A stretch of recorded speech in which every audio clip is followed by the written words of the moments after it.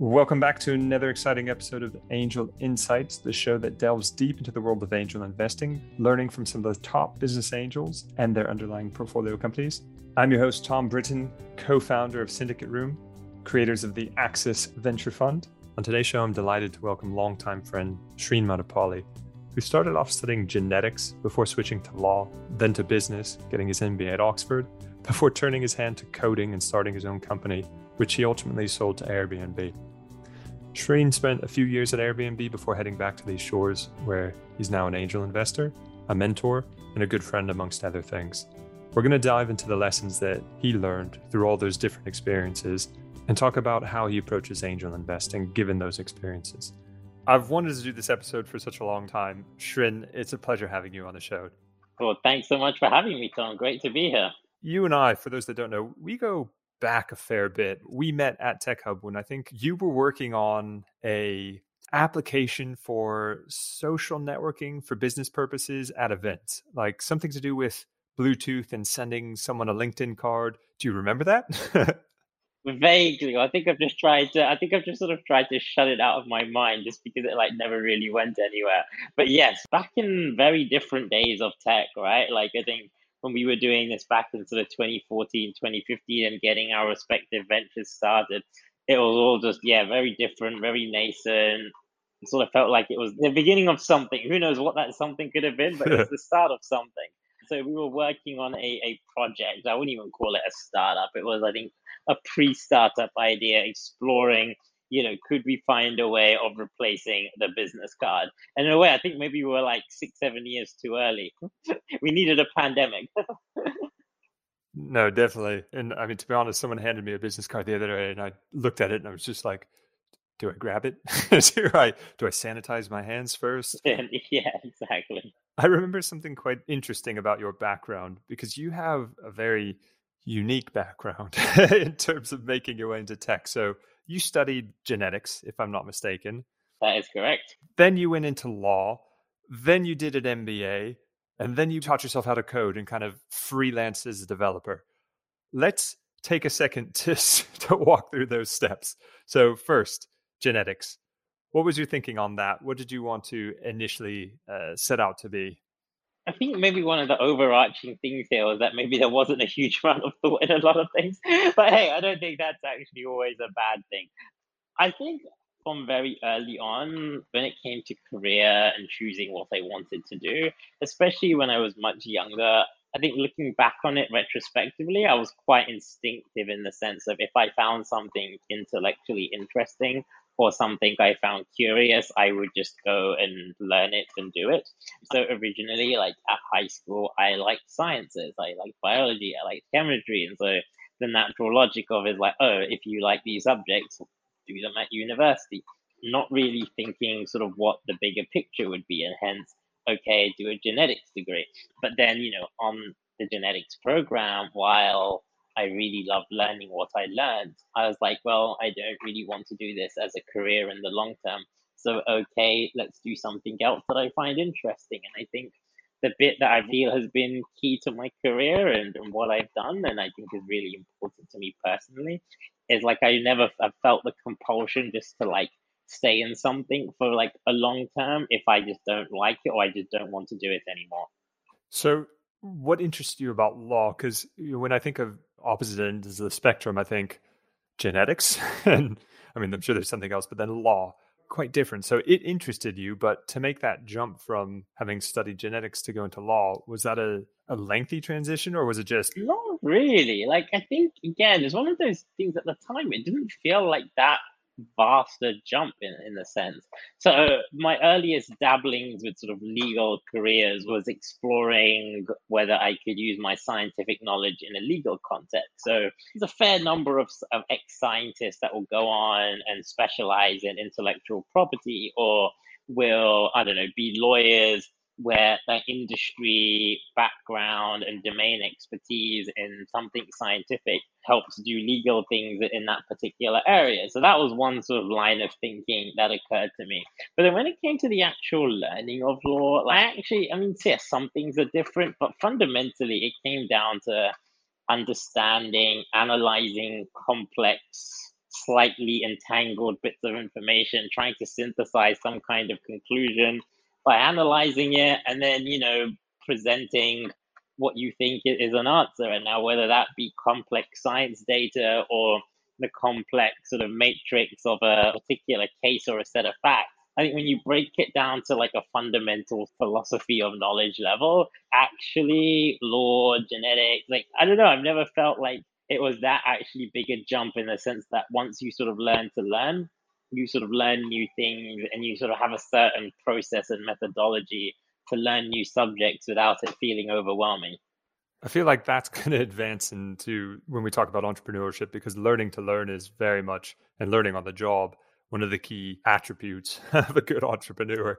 I'm excited to see where that heads. But after law, right? So you went genetics, you then went law. You then did, I think it was about 4 or 5 years of law. Yep. And then went like, nah, I'm going to do my MBA now. What was the spark for that transition? That transition, I think the spark started about halfway through. I think sort of the novelty of being a solicitor in the city was beginning to wear off. I was kind of just getting more interested in like things related to tech. I'd started dabbling on the side with various little side hustles and projects. And when I finished as a trainee, I took about 5 months off to go traveling, and took that sort of, that way, what used to be called qualification leave back then. And just the mixture of travels, realizing that, like, I've learned a lot, but I don't see this as like the thing I will do for the next 10, 15 years, then just stimulates again that period of like thinking, okay, what is the next step? What's the bigger picture here? And in terms of an MBA, because I was quite uncertain as to like what exactly that next step would be, the thinking was at the time, well, why don't I do something where I will just be around lots of smart people, learn something new, learn something that I genuinely find very interesting, improve my business skills at the same time, and hopefully be at an institution that I feel is just really stimulating and can really kind of open up new opportunities and doors for me. I think the buzzword, if we are to pick a buzzword, is like pick a program or pick a path that gives you option value. I do love the fact, though, that you studied genetics, then did law, and then said, oh, I need to be around smart people. Like, what does that say about your previous studies and groups? Just joking, of course. But yeah, no, I guess it's like in the world of like, especially law, like people are very much about doing things in a very certain way, and things are very structured, very orthodox, and nothing particularly moves very fast when it comes to being innovative or thinking creatively, sort of outside very specific sort of legal questions. And actually, I find that existence just not particularly fulfilling. I think other people enjoy that sort of predictability of sort of day to day life. And I think, yes, it's very important that there are lots of people who do that. But I think for me personally, that richness and change and like being able to learn and understand new and different things has always been very important. Definitely agree with that. So fast forward a little bit. You finish your MBA, you've spent a fortune on it, clearly, and all of your studies. And then you become a freelance developer. You taught yourself to code, and in doing that, you were helping other people out, but also testing a few things out. What was your thinking behind that? Because most people who go and get an MBA then go, okay, I'm going to go work for a big firm and make a mint, or work for an NGO and help a lot of people out. And not saying what you did was not noble, because obviously entrepreneurship is the most noble of all professions. How did you justify doing that after your MBA program? Great question. I started learning during the MBA programs. I mean, even before I started the program, I was beginning to get like the tech bug, and following all these different tech startups and seeing how building a tech product was giving people the opportunity to like literally revolutionize entire industries, revolutionize society. And you could just see all of that upswing. And when I started at a business school, like again, there was a huge hive of activity around Oxford at the time, lots of new startups, entrepreneurship was, I think it was a cultural shift that was beginning to happen as well around that time, around I'm not just founding something just because there's nothing else to do. Like people were very intentionally like, look, actually, if I want to solve a problem, actually building a company might be the best way to do it, rather than wanting to go work for a big corporation for the rest of their life. So one, there was just that hub of activity around entrepreneurship and building things. But the thinking at the time for me was if I want to be part of that hub of activity, just being an ideas person will only get you so far. And if I really want to get stuck in and be able to make the most of this opportunity, I need to sort of learn the basics. And so I just started doing some online tutorials. There were some people at university that were kind of, giving me some sort of some support and coaching and feedback. And the more you sort of do and the more you go down that rabbit hole, sort of the better you get. And so by the time I left Oxford in 2014, I wouldn't say I was a brilliant developer, but I was getting to a point where I had enough knowledge where I could get things up and running and sort of help people kind of turn their ideas into sort of basic prototype web applications. Amazing. And you had this experience coding, prototyping, and you went through a few different products, if you will, and iterations of it. We talked a little bit about the business card replacement app, and I know you worked on a few other things. And then you settled on something that you stuck with for a while. So let's talk about that aha moment, and then a little bit more about your experience building a company that you ultimately sold to Airbnb. Yeah, you're right. So during that time, so this was around like 2014, 2015, I was dabbling in so many different things, was trying to make lots of different things, consult on lots of different things. And I think anyone talking to me at that time would just think, oh, this guy is lost and has no direction and needs to sort his life out and get a proper job. And yeah, there may have been a kernel of truth in that at the time, but actually, it was just very fun, just learning different things, speaking to lots of different people, getting better at executing and getting things up and running. And one of the projects of that time was an offshoot of a personal need. So, just for some context, I'm a wheelchair user. I have been a wheelchair user since I can remember. I was born with a disability called spinal muscular atrophy, and that has meant that I've never been able to walk. And as I mentioned earlier, I took a bit of leave when I was a lawyer to go traveling. And it was my first real experience traveling, to be honest. Like before that, I was always very scared because is my wheelchair going to break or am I going to turn up to a hotel and it's not accessible? And even though I had the most fun time ever during 2010, 2011, that 5 month travel experience, loads of times things just went wrong and you turn up to places and they said they were wheelchair accessible, but they actually wouldn't. They actually weren't. And so fast forward a few years, me and a friend, Martin, had already started a WordPress powered online magazine around traveling if you have accessibility needs. And through our blogs, where we would travel somewhere and write about all the resources that we discovered, we were getting quite a good following. And we're realizing that, hey, you know what? It's not just Martin and I that have this problem. There is just a massive dearth of information and resources for disabled people to travel, or if an individual is traveling with someone who is disabled. And so that then gave rise to Accommable. And so in the summer of 2015, I prototyped an application that was effectively Airbnb Expedia, but for accessible travel, where we sourced properties and hotels all around the world that we thought had good accessibility, made sure the information was accurate, and stuck it into a web application and threw it out there. And then, Accommable was born. That's amazing. And I've always always wondered, and I've never asked, where does the name come from?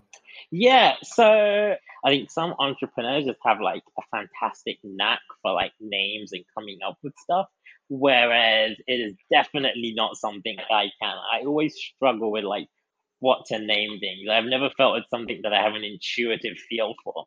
And so Martin and I were just like spent, weeks, months just going around in circles. Like we're about to launch this product, get something up there, right, where we can get a .com.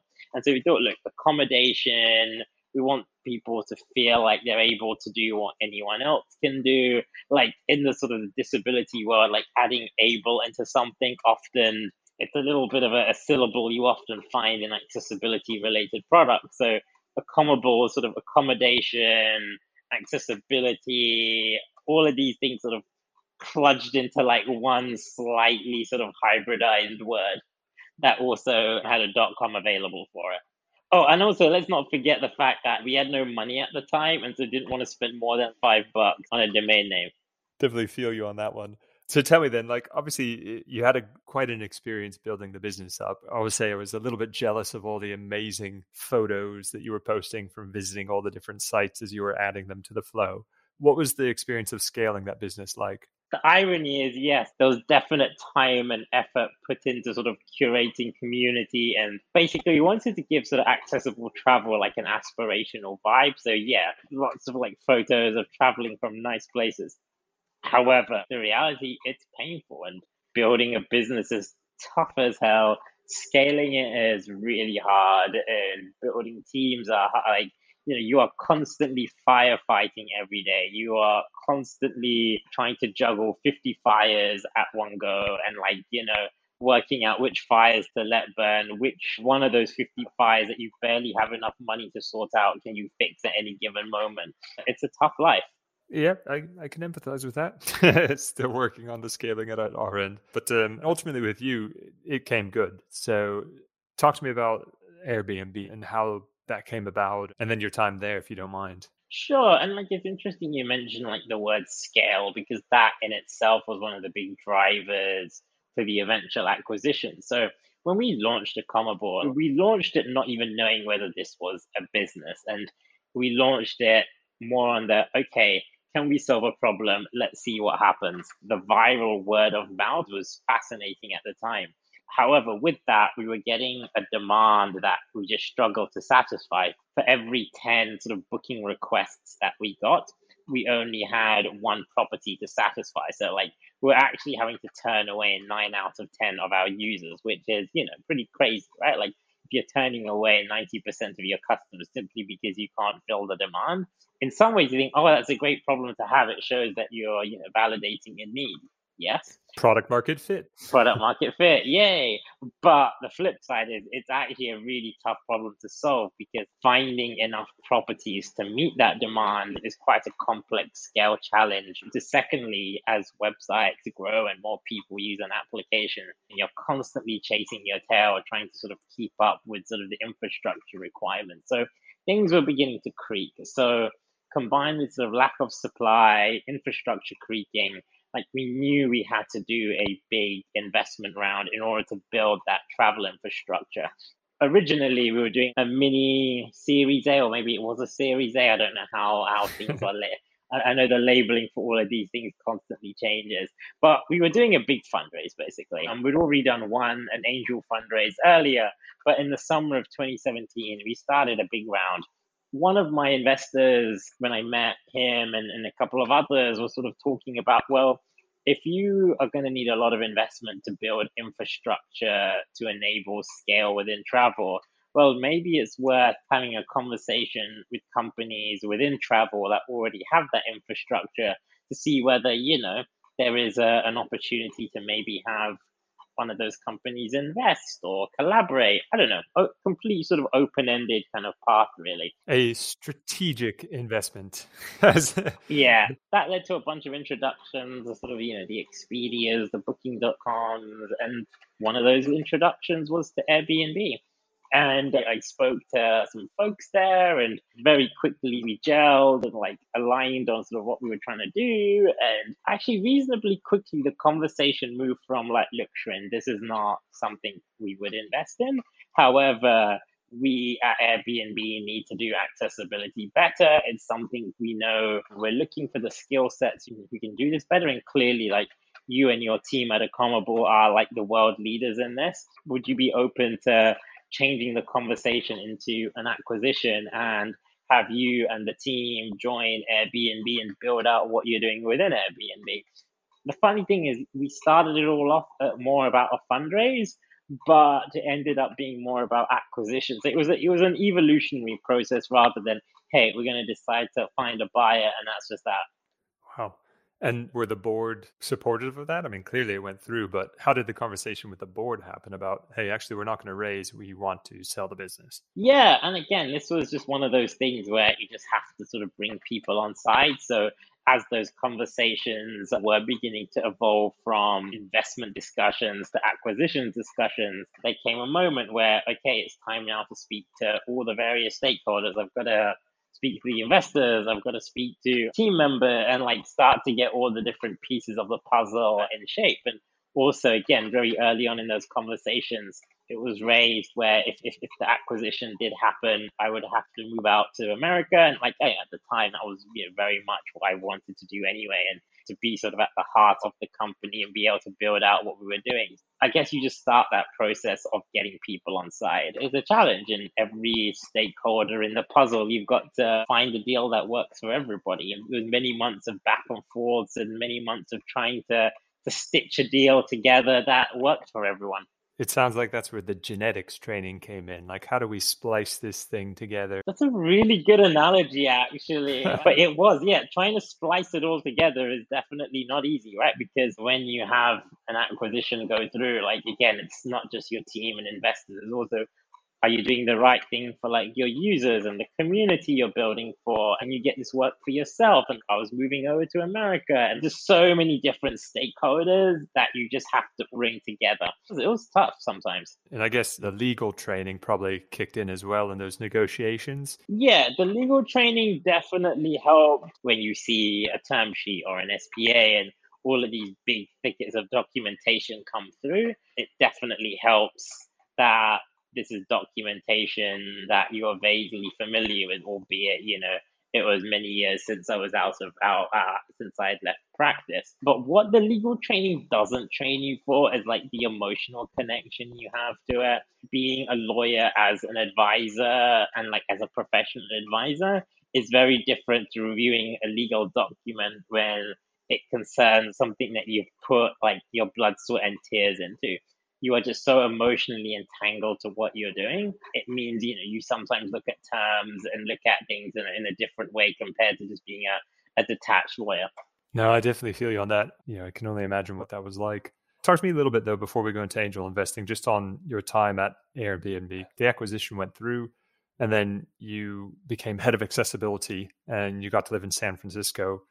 Was it everything you thought it was going to be working for one of the fastest scaling, most well-respected tech companies in the US? In hindsight, it was a mixed bag. So, as you said, the role I took over there was to lead accessibility within the homes business and sort of build out a new team, sort of a new product and operations team related to accessibility within that homes business. I think on the good side, we were able to make some really cool changes to the product, and those changes have impact just by virtue of the scale that Airbnb is. The reason I say mixed was trying to get things done and get those changes and trying to move things forward. I probably underestimated how challenging it can sometimes be to get things done within a large organization. And I genuinely don't mean that in like a disparaging to a particular company way. I mean that in the sense that when you just have a large organization with lots of stakeholders, it is not like a startup where you can just decide things one day and then like build it the next day and then ship it the following day. When you have a company that has a reputation, millions or hundreds of millions of users, everything has a process and hierarchy and structure, and you have stakeholders and other teams to get alignment on. And it does take time. And I think I probably underestimated the complexity of being able to make things happen when you do just happen to have so many more stakeholders and entities and just organizational complexity to navigate.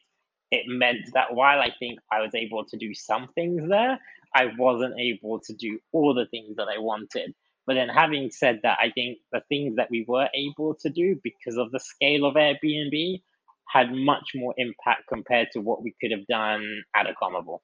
It's an interesting way of looking at it. Like, you obviously had huge plans for Acomable, but the magnitude of what you could achieve just having that network to tap into at Airbnb meant that your total impact was far beyond what you did at Acomable, even if it was only just addressing one of those issues. Exactly. And I think at the time, like, it was like quite frustrating. It's been a while now, and like you look back on it, it's like, look, actually being able to do a handful of things at scale was definitely much more than what we could have achieved doing lots of little things, even lots of big things, but at a small company. It's good to keep in mind. Good retrospective on it. So you had your earnout period, you spent your time at Airbnb, and then you turned your attention more to the advising and investing side. What led to that switch? Was there a plan behind that one, or was that still kind of free flowing, see what get into what you're interested in? Think you're beginning to understand my personality now. Naturally, there was no plan. As you said, I was leaving Airbnb. Also, I was coming back to the UK. So I'd been in the US for just over 2 years, but I was wanting to come back home for a mixture of like family and personal reasons. And I was wanting to come back to London anyway. So I moved over back sort of just actually like ironically, not too long before the pandemic in early 2020. Around that time, I'd already started informally kind of helping out, sort of advising, mentoring startups at a mixture of like sort of incubator, accelerator programs. Probably the one I'd spent the time with most in the preceding sort of months and years was the Oxford University Foundry, because of the alumni connection. Again, it all just started very organically. So I was advising, mentoring other founders, trying to share experience, my time as a founder, and also I think just like trying to sort of pass on what I'd learned, but also kind of the mistakes I'd made and sort of the scars I had on my back, and also trying to sort of showcase, share what I wish I had done then if I knew what I did now, basically, having sort of gone through the whole cycle. So a lot of informal advisory mentoring roles. A couple of those, I was like, just yeah, sure, I'll chip in a small amount of cash, just a few K check, just because there's a round happening. It was just a way for me to get to know what investing was about. At the same time, some of these were founders I really believed in, loved their visions, loved what they were doing. And it all just kind of organically emerged from just doing a few little checks here and there, a bit of mentoring, and then the pandemic hit, and it's sort of like, okay, what next?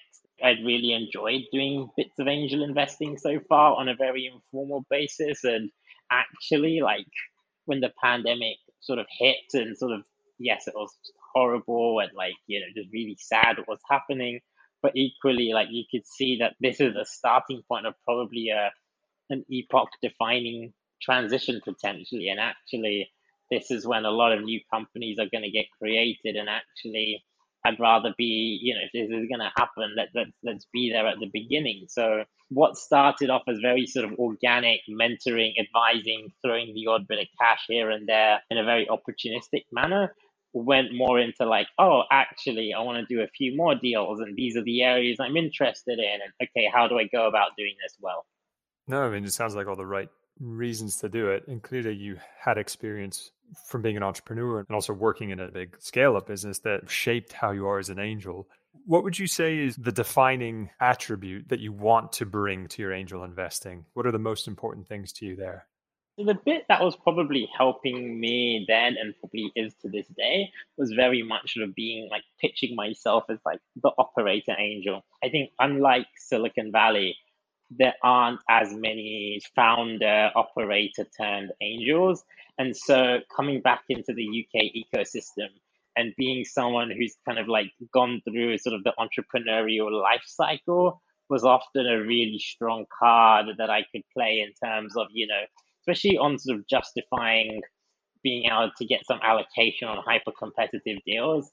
Quite often, I was one of the few founders or the only ex founder operator on that deal. And that is something, I do with a lot of the founders I work with. Like I try to sort of support the problem challenge that you are facing this moment in time. This is what I did 4 years ago. This is what I feel I could have done better. And this is where I think, you have the opportunity. And being able to be an investor with that hands-on experience has been really invaluable for me. You mentioned it before, but you get into these competitive deals because you've got that edge with the experience. But how are you sourcing your deal flow? So clearly you're connected to a few networks. I'd say that the bulk is all network driven. A whole bunch of deals come through all the various well-known incubators, accelerators, and knowing the people that work there and sort of the demo days, etc., etc. There's a whole bunch of deals that have been shared with me from various VC funds in London that I regard really highly, and some of the investors there I regard really highly, and also from other angels. So there's like again a whole bunch of angels in London I've got to know who ping things my way.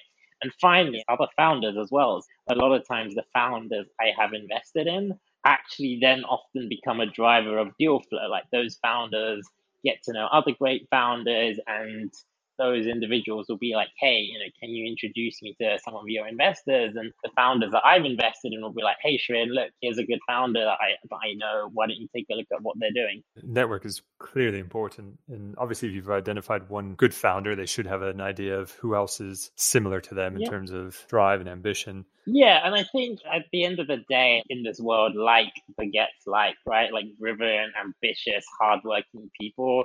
I don't think it's any coincidence that they will usually get on really well with equally like-minded, driven, hardworking, smart, ambitious individuals. I agree with that, definitely. Beyond that, though, what else are you looking for in the deal flow? And how has it been influenced by your time as an entrepreneur? There's a mixture of things. I'm your classic sort of pre-seed seed investor in the sense that I'm not very particular about seeing business plans or 5-year projections or like big picture stuff. I think what I care more about it's the people, it's the team. Can they get things up and running? Like, what are some of the early hypotheses they're testing? Do I think this team can work well together? Am I getting the right signals that they're going to be able to work through hard times and deal with all the bumps and the roller coaster that building a business is? And so you're looking for like lots of fuzzy signals as to what the founders are doing now. I'm curious about what the bigger picture is, but I see it more as like a test of creativity and imagination rather than something that you would hold somebody to. Okay. I mean, I find that interesting, obviously, because the decision that you made to sell to Airbnb was definitely about that bigger picture and having more impact. But the fact that you less focused on it earlier on, I won't say it surprises me, but I think it just comes down to like no one, as much as they say they can predict the future. It's why I say you're looking for evidence of creativity to come up with a vision, rather than like the vision being something that someone's definitely going to do and you will hold them to it. And very much open to the fact that when you invest in something now, given the stage that I write my checks, there is a very good chance that there'll be a major pivot or something will change, and actually the vision may evolve into something quite different. Yeah. I want to talk about one particular instance, if you don't mind, for a minute, because Mhm. I know you had a group of angels early on, and let's just say some of them were very valuable. Some of them left a little bit to be There's some desired. challenges. Yeah, there were some challenges. Yeah. If you don't mind talking us through that situation and kind of what you learned from that, I would love to hear how you reflect on it. In hindsight, they felt bigger than what they are now. But when the deal came through, yes, there were some tensions on the investor side with regards to terms on the deal and whether to accept or not, and what was the right time to accept and what more to negotiate, or what the figure and goal was with all of this. And yeah, some of those resulted in disagreements, and sometimes they got quite heated. But I think in hindsight, the retrospect of all of that, and I tell a lot of the founders, is just making sure that when you are raising money, especially in those super early days, those initial investors, you've got to just look beyond the check. You're looking for people effectively to be your sort of, I think business partners are a strong word, because your investor isn't going to be in the business, but it's so important that your earliest investors are people that share your wider vision of what you want to do, and they're aligned on sort of what you're trying to build, and they care about the problem you're trying to solve. And again, I know it slightly contradicts what I said earlier about sort of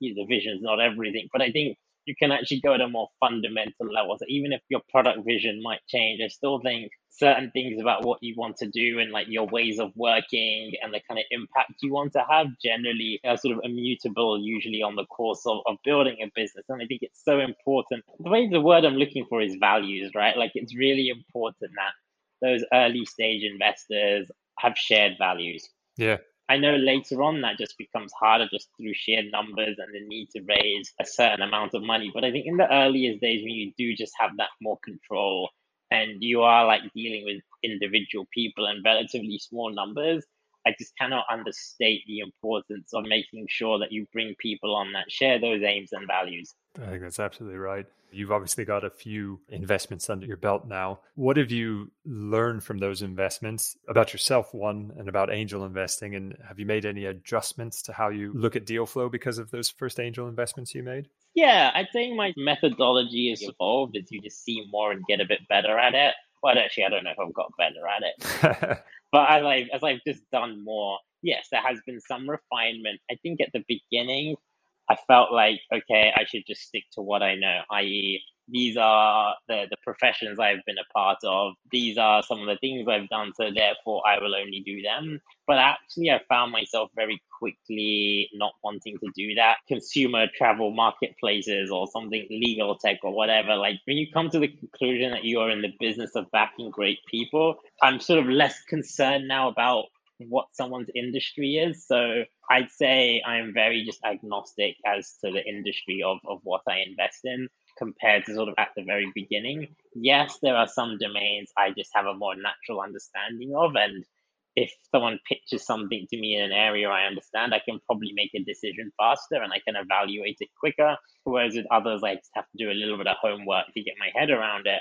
The approach I take in probably the last year or so is that, yeah, it's very much about people, teams, and so, being able to validate early stage hypothesis and what industries they're in, I am less fussed. So that's probably been the biggest change and the biggest sort of evolution of my investment process since.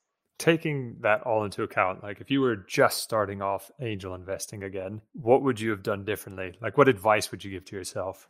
Good question. So I think the timeline of angel investing is several years, and I think I haven't quite got to that point yet where I'm able to evaluate, have I done good, have I done bad, in order to close that feedback loop and say, I should have done this or that.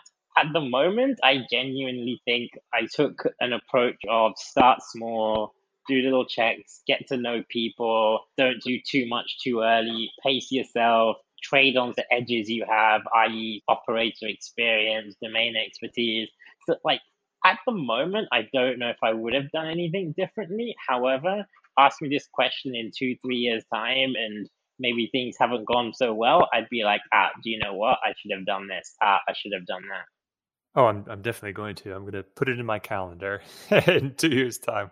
It's a good way of looking at it, constantly reassessing your portfolio and your methodology for investing and why you're investing is definitely people should keep in mind at the start because it's not just about getting money out there. It's understanding why you're putting it into things. Yeah, and actually, it's interesting you talk about the why. Some investors are very much, I'm doing this to make money. And naturally, I would like to make money, but I genuinely do a lot of investing because for me, it's actually really good fun and really motivating to be able to help the next generation of businesses. And a lot of the businesses are trying to solve real complex problems. There's quite a lot of like intrinsic motivation for me, seeing investing as a vehicle to solve problems. Well, it's funny you bring that up because I was hoping we could talk about motivations and also your advocacy work a bit more. Because I know you've got a big focus on trying to find roles in VC for individuals from underrepresented backgrounds. Take us through that a little bit more. Yeah, so one of the roles I have is on the advisory board of Included VC. So, Included VC is an initiative where folks from underrepresented backgrounds receive a training program in VC and given sort of VC 101 and a really enriched training program and experience to equip those individuals with the VC skills and then support and network guidance, hopefully then landing a job. And it's the kind of things that I really do enjoy being a part of. I think when it comes to inclusion, diversity, my preference is always to work on projects or programs that help upskill people, and often where they haven't had access to those in the first place. So the things that I do, I try to be really targeted and where I think there's going to be high impact. I've seen some of the stuff that you've invested in. So we obviously have Oxwash in our portfolio as well as yourself. You talked about not having a pattern in how you've made your jumps around from genetics and such to entrepreneurship and investor. But with your investing, you definitely do seem to have this pattern of investing things that are both technologically innovative, but also have a greater good. I presume that's something that you're going to keep doing in the future. Do you think that there is a trade-off between doing good and making money? And if not, how do you as an angel ensure there's a balance between the two? not wanting to get overly philosophical. Whether there's a trade off also just depends on a number of things as well, in the sense that what do you define as doing good? Is doing good simply, there is a particular social problem outcome as defined elsewhere, and you back a company that is trying to solve it, or actually is doing good in the sense that this is a high growth company that can create lots of employment, it's enabling a greater efficiency and generation of value in a particular industry, and that then has knock-on positive consequences. So not wanting to get overly philosophical, but I think whether there are trade-offs also depends on definition of what you think impact in business is. I am probably slightly more on the open-ended side of it. Like, I think doing good can come in so many different forms, whether it be you're building something that may be sort of, I don't know, like a B2B SaaS product and somewhat neutral in like directly speaking, but is creating like really positive, good jobs. Maybe there's underrepresented people within the team or within. But I just think there's such an open-ended question as to what doing good and having impact can be. Hence, I don't think there needs to be a trade-off. It's a tricky question just purely because I think there's so much subjectivity around it. No, that's a fair point. What is doing good? Yeah. I've got a few easier questions for you. You'll be thankful. I always ask everyone, what's the best book that you've read recently from any genre? More for my own benefit than probably most of the listeners, but I'd love to know what you've been reading lately. Lots and lots of random things. I think probably the last book I found actually interesting and like quite gripping. It was a few months ago, and it's slightly obscure. It was a book called "Who Is Michael Ovitz," and it's the guy one of the co-founders of the Creative Artist Agency in Hollywood, and talks of his entire life story, autobiography around playing a major role in building what we now call the Hollywood film industry. And I thought there was some fascinating parallels around what he did within the film business as to what you sometimes see within VC, where you build networks, and where sort of CAA built networks around like producers, writers, and musicians and directors. You see some of the best VCs and investors build networks around the best talent, the best founders, the best other investors. And it really just hit home how much a lot of success is interposing yourself within those network hubs and being able to bring groups of people and skill sets together and leveraging that. And I think that was one of the things that, and reading how Michael Ovitz did that within the film industry, aside from the flawed aspects that Michael Ovitz is very sort of open about, but it was also just very fascinating to read his path and journey in doing that within the film industry. Been adding it to my basket on popular website, so I will be reading that one. I do enjoy trying to piece together knowledge from things that maybe on face value don't seem connected, but when you drill down, there's just some really valuable knowledge, learnings that can be applied elsewhere. Definitely. You've got to look at everything in that light. Like, okay, what can I take away from this, even if it's completely a different geography, demographic, industry, etc. Yep. So one serious question then, and then I'll let you go. So fast forward 10, 20 years, you decide to look back on all you've done. What would you like your legacy to be? We've talked about investing in things that do good and being a part of bigger picture, but if you had to say, I want my legacy to be this one thing, what would that be? I think one thing in 10, 20 years' time is a good chance I'll be looking back on it, having done an extra 2 or 3 careers in complete different tangents. I think if the existing pattern's anything to go by. An astronaut, maybe? Yeah, nothing related to whatever I'm doing now. But I feel like the legacy should be, or hopefully is, I contributed, invested, or whatever that contribution is, sort of blood, sweat, tears, time, money, who knows. That legacy is being able to have contributed to like projects, companies, organizations, initiatives. And I purposely am very open about what the entity is, but like you contribute to things that create value, make people's lives better, have improved something, hopefully have generated value, again, in the broadest sense of terms for all of those involved, and that you've sort of done something useful, right, when it comes down to it all. Like you want to be able to say in 20 years, I worked with X, Y, and Z, I contributed this, and it was just really useful for somebody. And I keep that purposely open because, again, I think these sorts of things come in so many different forms. I can't argue with any any of that. So I guess the last thing is you're obviously working on something quite exciting at present. Any hints at what that might be that you want to share with Oh, us? totally. Luke, who was the CTO at Comable, we teamed up together. At the moment, we're sort of playing around with ideas. At the moment, we're doing a big sort of deep dive into GPT-3, which is a language generator by OpenAI, partly because it's an industry we have experience with. We are currently exploring some ideas using GPT-3 in travel and content generation within the travel sector. It's still very much at the idea stage, and by the time this podcast is out or whenever we speak again, it may be something very different. But effectively, we are prototyping a whole bunch of ideas in areas we find interesting and seeing where they go. A little bit like what we did back in 2014, 2015. Things come full circle, right? Yeah, it was a simpler life back then. But Simpler, yeah. It's absolutely been fantastic having you on the show and learning about your journey, and more importantly, angel investing, of course. But just to say, hey, I knew him before all that is an honor for me. So it's been a pleasure. I do hope you have a wonderful next journey, wherever that may go with the company that you're building. And in maybe 12 months' time or 36 months' time, we can come back to lessons learned as an angel and reflecting on this episode here and now. So Srin, thank you very much. Oh, thanks so much, Tom.